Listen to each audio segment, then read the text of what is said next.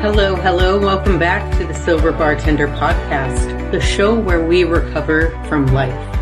I'm your host, Brandi Kelly.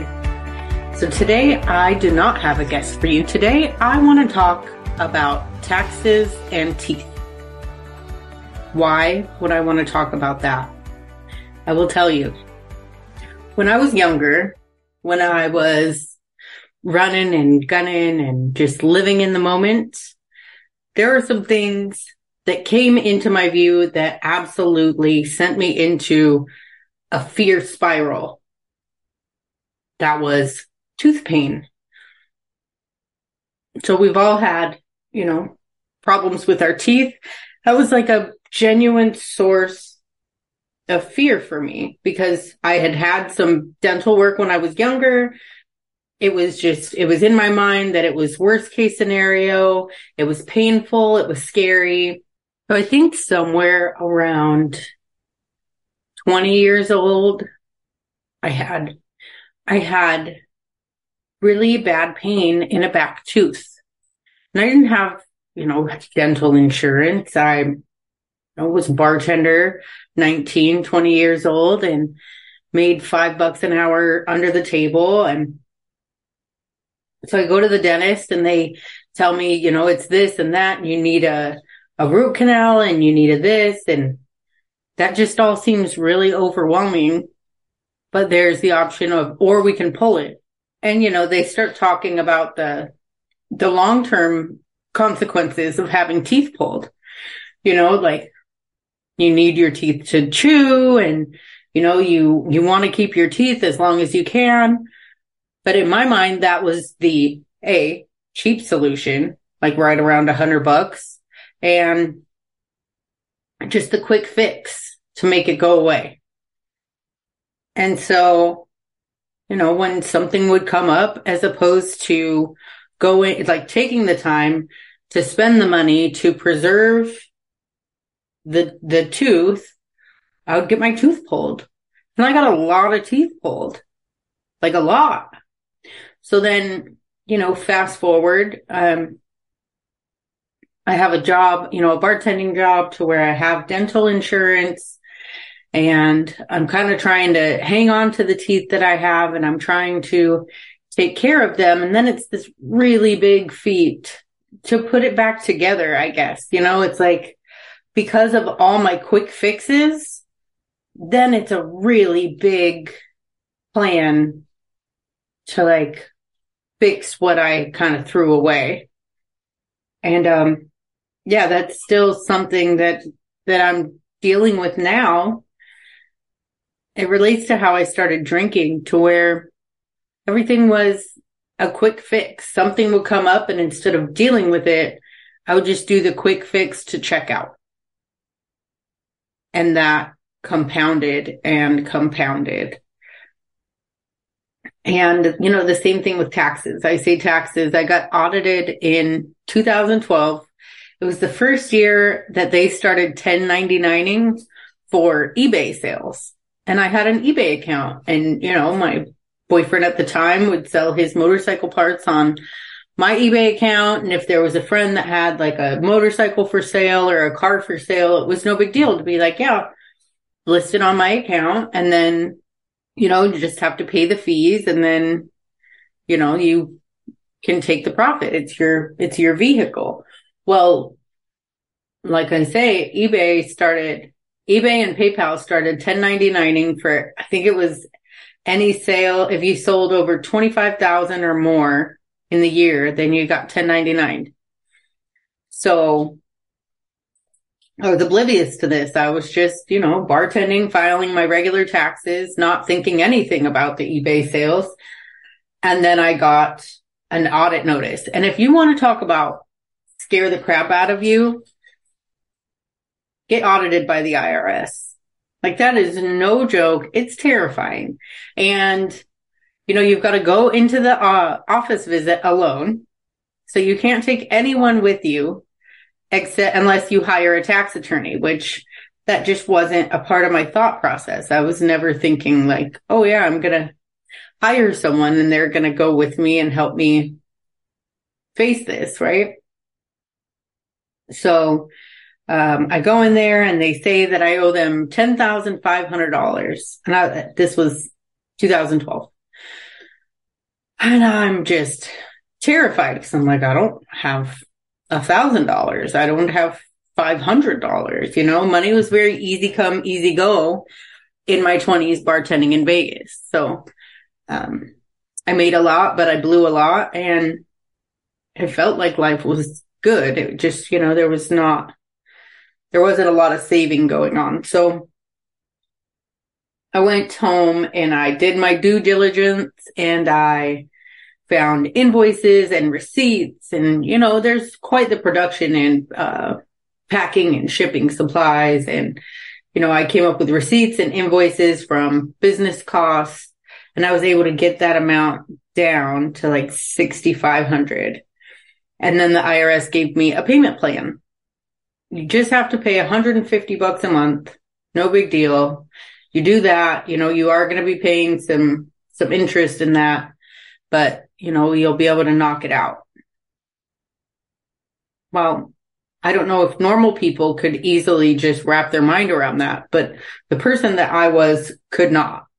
It was much easier to ignore that because it wasn't like my electricity to where the electricity would get shut off. And it wasn't like a car payment to where they would come and repo your car if you didn't pay it, right? So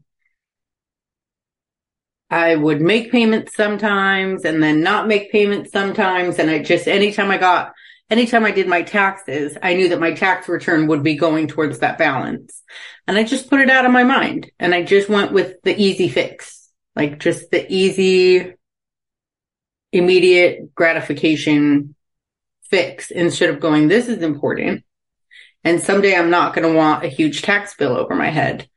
Well, I can tell you that as of now, in 2023, 11 years after my audit, I owe them like $150.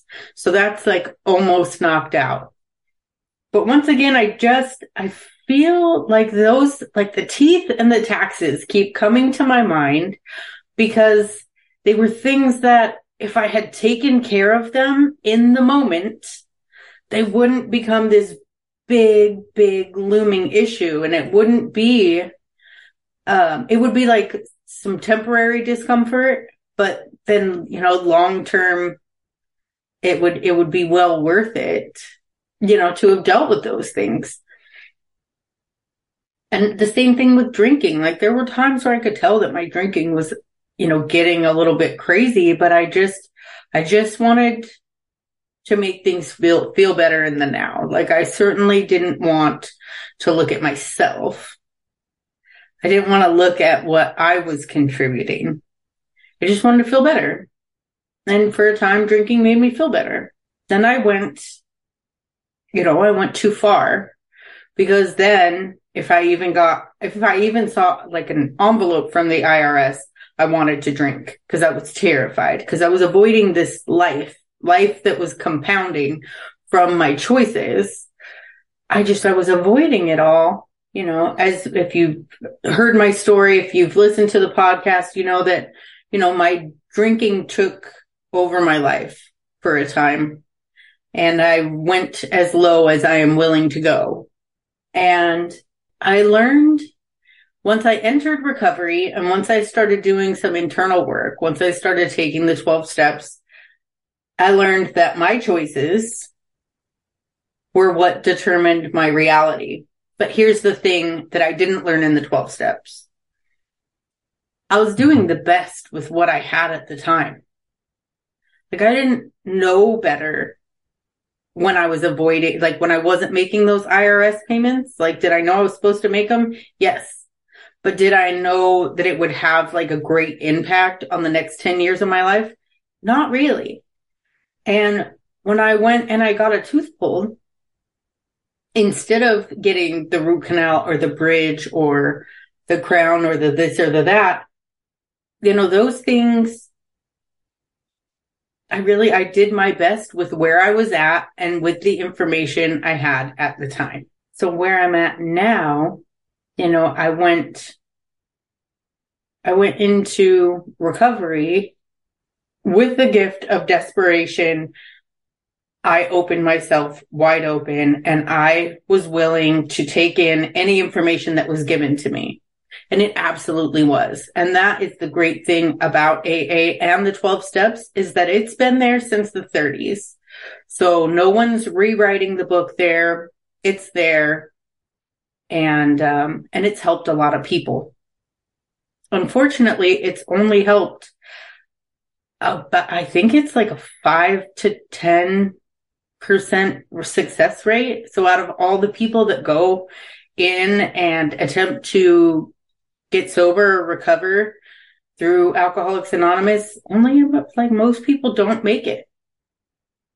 And I'm not saying they don't live, but I'm saying they don't stay in AA. So I went to AA and I took the 12 steps and I absolutely lived everything that I learned. And when I went to meetings and they told me, my best thinking got me here, I went, yeah, my thinking is very flawed.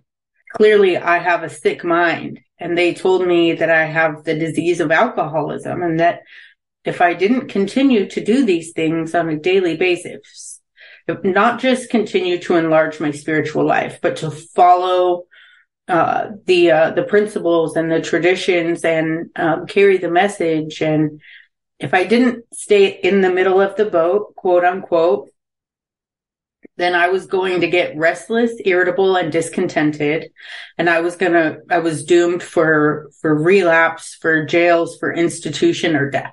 So basically I was told, while in this point of desperation and willing to believe anything as long as it wasn't coming from me, because I no longer trusted myself, that it was AA or die. And they told me that to drink is to die.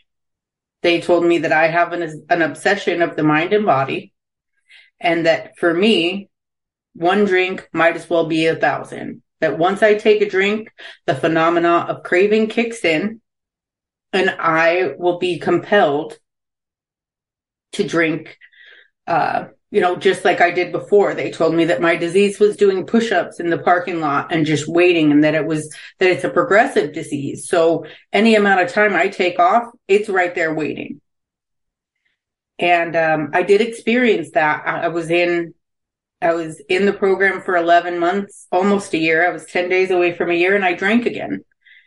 And I did right away. I did not control my drinking like I had planned. I went right for just blackout drinking, hiding the drinking. I mean, it was clear but it was obvious that I was right back where I started, except that I was, digging a deeper hole. But part of me wonders, is that a self-fulfilling prophecy? Is it like, and somebody says, don't cross the street, you're going to get hit by a car. Don't cross the street, you're going to get hit by a car. And then you just have it in your head and you're told that over and over and over. And then once you go to cross the street, do you know what I mean? Words matter. So is this what we're manifesting in our life? Do we believe it because it's true, or is it true because we believe it? I hope that's not too confusing, but it's just, is it actually our truth? So since starting this podcast and since meeting all these different people and exploring different parts of recovery and different pathways to recovery, what felt like an unshakable foundation in my program has absolutely been turned upside down. And I'm questioning what thoughts are mine and actually resonate with me and who I've become now.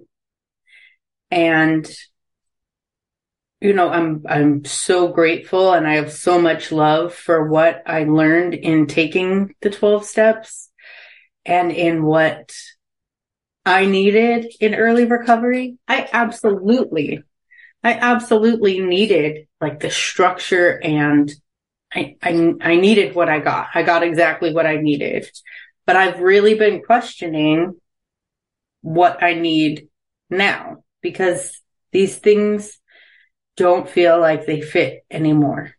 I don't, step one in the program is we're powerless over alcohol and our lives have become unmanageable. There's a problem there because I don't feel powerless over alcohol. I work in a bar. I have since early recovery.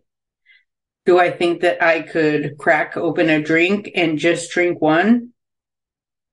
I don't really know, but I do know that I've chosen not to for, one day at a time for almost 900 days.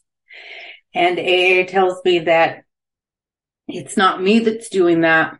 It's God. It's my higher power. But I am source energy in the flesh, right? Like, what is God? Like, God is source energy. God is energy and is love. And that's what I'm made of. And that is absolutely in me. And that's what's kept me sober. And I've continued to choose not to drink. I've had every opportunity to drink. And I've had a lot of uncomfortable thoughts and uncomfortable feelings. And I haven't taken a drink. And I don't know if I think it's a result of everything, but I no longer feel like I can tell other people that they're powerless over alcohol or that their lives are unmanageable. So I've been in this funk, like this, like this in-between place to where, like, there's no question that it saved my life, but also internally, there's no question that it doesn't fit anymore. But we're told that we continue for a lifetime. And we're told that what worked in the beginning will work now, and to just keep doing that and to keep practicing those things. Something that I do feel strongly about is the 12 steps introduced me to myself, but they also cleared my pathway to that source energy. And I do believe that they are there to develop a reliance on that energy, on your relationship with whatever your higher power is. So if we continue to nurture that, if we continue to seek within, they say that we don't graduate until we die, but is there also the option where we can gain new information, like gain new perspective? And, instead of saying, oh, I've got the stinking thinking and my best thinking got me here, so I can't trust myself. Is there a point where we can look at ourselves and say, actually, I'm doing amazing and I can trust myself, and I can trust myself to make my own decisions, and I can trust myself to look at the information I've been given and decide which parts resonate with me and maybe which parts don't. Because there's a lot of thoughts and judgments that I've vocalized about myself, and I've noticed that in doing this podcast,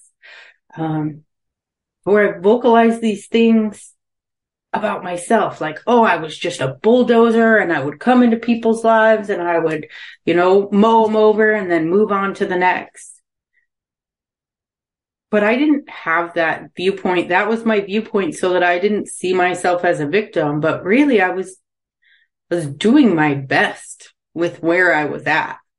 Did my best suck? Yeah, sometimes. But I was also a person that was hurting deeply. And those hurts really ran my show for a long time. And avoiding the thoughts and feelings ran my show for a long time. And I'm taking a new route to all of this. And I'm looking at the parts where there's the deep hurts. And I'm giving them love, and I'm giving them kindness, and I'm giving them acceptance for being there, instead of putting them in a column or putting them in a list or using them as something to identify with somebody else. I'm letting myself be for a little bit. And the most incredible things have started happening since I've started down this little, this path to myself. And it's a little bit of deprogramming is what I'm doing. A lot is falling away. I'm meeting people that have got sober in AA and then have left AA and continued to find their spiritual journey without the structure and the narrative of the group. I don't ever want to speak ill because AA absolutely saved my life. What I got was absolutely what I needed in the beginning. But it also makes it really hard when you realize that you need something else. There's a lot of guilt and shame and fear in leaving and in trusting yourself, even though you've developed this intuition and you can trust it if you're working with a sponsor and if you're going to meetings and if you're doing all the things, but you can't trust it unless you XYZ. And I don't agree with that anymore. So I don't know. There's a lot of ways to recover. And right now I'm recovering myself without the programming. And I am getting to know who I am without the parts of me that were kind of explained to me in the steps. And then my story's looking a lot different. And my future is too. You know, I feel called to still carry the message of recovery. And I feel deeply honored to be able to serve people, to be able to help anyone that, you know, that wants help, that wants to hear that there's another way. And lately I keep hearing these voices that have no interest in going to AA. And, you know, we would say, in my lineage, we would say, you know, unfortunately, it's just not bad enough yet. They're not desperate enough yet. They don't want it bad enough yet. And that's kind of like saying, you know, somebody that really could use like a weight loss coach or, you know, could use some medical intervention. You know, oh, they're not 400 pounds yet. Just wait till they have their first heart attack. Or it's like, no, you know, you don't have to reach those points. And I mean, earlier I mentioned that only about 5 to 10% make it in and stay in AA. But like, what about everybody else that just walks in there and says, this is not for me? Like, what do they do? So I talk to, I see a lot of bartenders, you know, just on Facebook and stuff, but I see that they're quitting drinking and they're living happier and they're posting, you know, that they're working out and, you know, that their relationships are better with their families. And I love that for them and I admire that. And my mind before would be like, oh, that's a dry drunk. They're not emotionally sober. If they're not working and living the 12 steps. And it's like, when did I sign this eternal soul pact with this program that said, you save my life and I'll serve you infinitely? I did not. And so once again, like I said, I am so grateful for what AA has given me. And also I can no longer carry the message the way that I received it. So, you know, I know that that will give different people different feelings. I know that if I had heard someone say that a month ago, I would, I would be praying for their soul. But yes, life has opened up in some really magical ways. My meditation practice has absolutely deepened. I'm excited to get up and to sit down on my butt pillow and just start into my breathing and just see where it goes. And I've been listening to Ram Dass again, and I've been listening to audiobooks as well as reading books and just educating myself about alcohol abuse disorder versus the term alcoholism. You know, they're changing the narrative of what it means to be a drinker and what it means to, you know, to go down the path of what we call alcoholism. You know, Dr. Gabor Mate, he says that we all have some kind of trauma, and that we think that we're treating this quote unquote disease, but underneath that is the trauma. And I do feel like all of us have something that needs to be healed. And in AA, we call it the God-sized hole.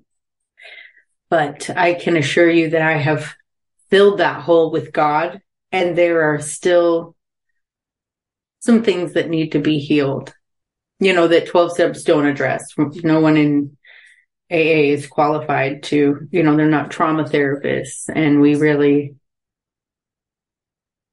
kind of tiptoe around that and recommend outside help there. But I read the Abstinence Myth by what's his name? His last name's Jaffe. And that was something. Hearing the perspective that we can't help people until they're abstinent from their drug of choice, or they're abstinent from their you know, from their alcohol. But he brings in moderation, and, you know, there are people that absolutely positively benefit from abstaining completely. But he brings up a good point of individualized treatment, of not just putting the blanket onto each and every person whose drinking gets out of control and labeling them alcoholic. But you know what that label does is that makes it so that then the insurance companies can get involved, because then it's a disease, right? Then it's a medical condition. Once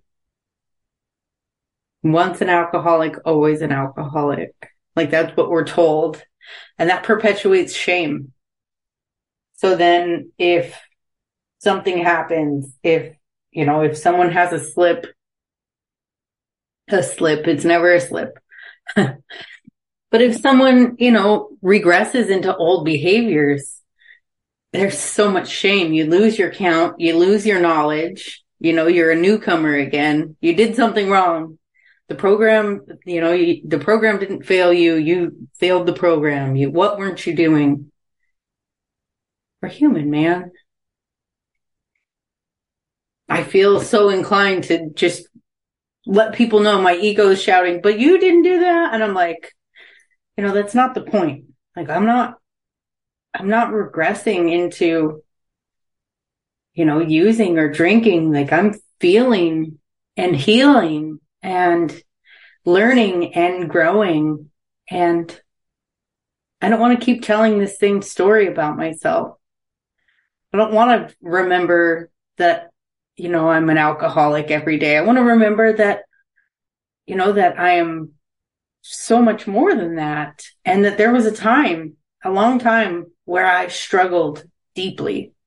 I did suffer deeply, but that's not the story that propels me today. What I'm doing right now propels me. I want to help other people find their why and find their way out. And, you know, I don't want to keep looking in the rear view, because I'm not going there. That's not where I'm headed. And I don't know where I'm headed. And that, I mean, I describe the path, like, the journey. This is the life journey. This is it. And, we can't see the path because we're not supposed to. And when I picture my path, like my life's path, I really picture being in the trees. And I picture, like there's all these little forks that come up. And in my opinion, both forks lead to God because hello, like we're in the forest. We're in the world. Like all of this is creation. All of this is connected. We're all just this vibrating energy. Like how amazing. So there's no wrong way. But there are choices that we can make that lead to suffering. There are choices that we make that can kind of lead us in a circle to where we stay in the same little safe patch, right? We stay in the same little safe loop because we know it and we don't want to go outside that because that's dangerous. But I'm not afraid. And I'm leaving my comfortable path to go into the unknown. I'm ready. I figured I would just put this out here and I don't know how it started with teeth and taxes, and here we are. I guess the correlation there is new information. We do our best with the information we have at the time, with where we're at, in our mind, body, spirit, humanness, in our journey. And when we get new information, then we do better. Once you know better, then you get the opportunity to do better. And so, yes, working on now taking care of my, dental health and just about done paying off the IRS. And I file my taxes on time. I don't floss after every single meal, but I certainly do. I certainly do floss, and I'm able to be more mindful. And I learned that from the hard things, but I don't have to stay in that place to make a better choice. Now I make a better choice because I'm living better and I'm connected to myself. Yeah. So thank you for listening. If you're struggling, I just want to say, the only thing that we hear, I feel like everybody knows what AA is, right? Like if you get a DUI, they're sending you to AA. If your family gets worried, they're sending you to treatment. And when you go to treatment, there's AA there because it's been around forever. And that's the information that we had in the 30s. And that, the medical community didn't know what to do with us. That's why they were putting people that had drinking problems in psych wards. And then these, guys came up with this, with this program where, hey, like here's these things that we need to, to dive into ourselves. And then if we just go around and help other people, it's going to keep us sober that day. And, it went on and on and on, and it's amazing. But it's no longer the only way. There are multiple ways to get sober. So if going to a meeting doesn't necessarily resonate with you, there are other options. But it's really hard to find those options. Like I never even heard of anything but AA, and I was like, I'm not going to AA. I did, and I'm here. There are options. There is Smart Recovery. There's Recovery Dharma. There's Celebrate Recovery. There's a lot of options out there. So I'm working hard on my end and doing research so that I can bring you people that are doing this thing in different ways. So, if AA doesn't resonate with you, then maybe Recovery Dharma will. And if that doesn't, maybe some, medicinal therapy or trauma work does, or maybe just going to the gym works for you. I don't, there's no limitation. There's no one right way to get through, to grow through what you're going through. That's one of my favorite sayings. So we'll go with that. Just be really honest with yourself, because I feel like you know you best. And if you really peel back the layers and you really connect with yourself, if you know that what you're doing is absolutely working and you feel like you are where you are supposed to be, then God bless you. But if you feel in your heart of hearts, in your solar plex and in every part of your being that you're only staying there because you think you're supposed to, because you don't want to make waves, because you don't want to disappoint other people, or you don't want to get uncomfortable, I can assure you that you're going to continue to get more and more uncomfortable until, something gives, because that's where I'm at. So thank you so much for listening. Every single one of us matters. You matter. I am so glad that you are alive. I want to thank you for listening. If you enjoy this podcast, if you relate to anything that I said, please leave a rate and review. Somebody left a review like a week ago that said that this podcast is saving his life. Holy shit. I cannot describe how much that means to me to know that this is actually impacting people. It's fun and it makes me feel alive, but also just thank you for sharing that, because it means the world to know that it's helping. So if you have any questions, if there's any topics that you would like, to come up, I am I really want to start doing these solos, and I feel like I haven't been able to, and now I know why, because my message wasn't clear yet, but I'm ready now. So thank you. I love you guys.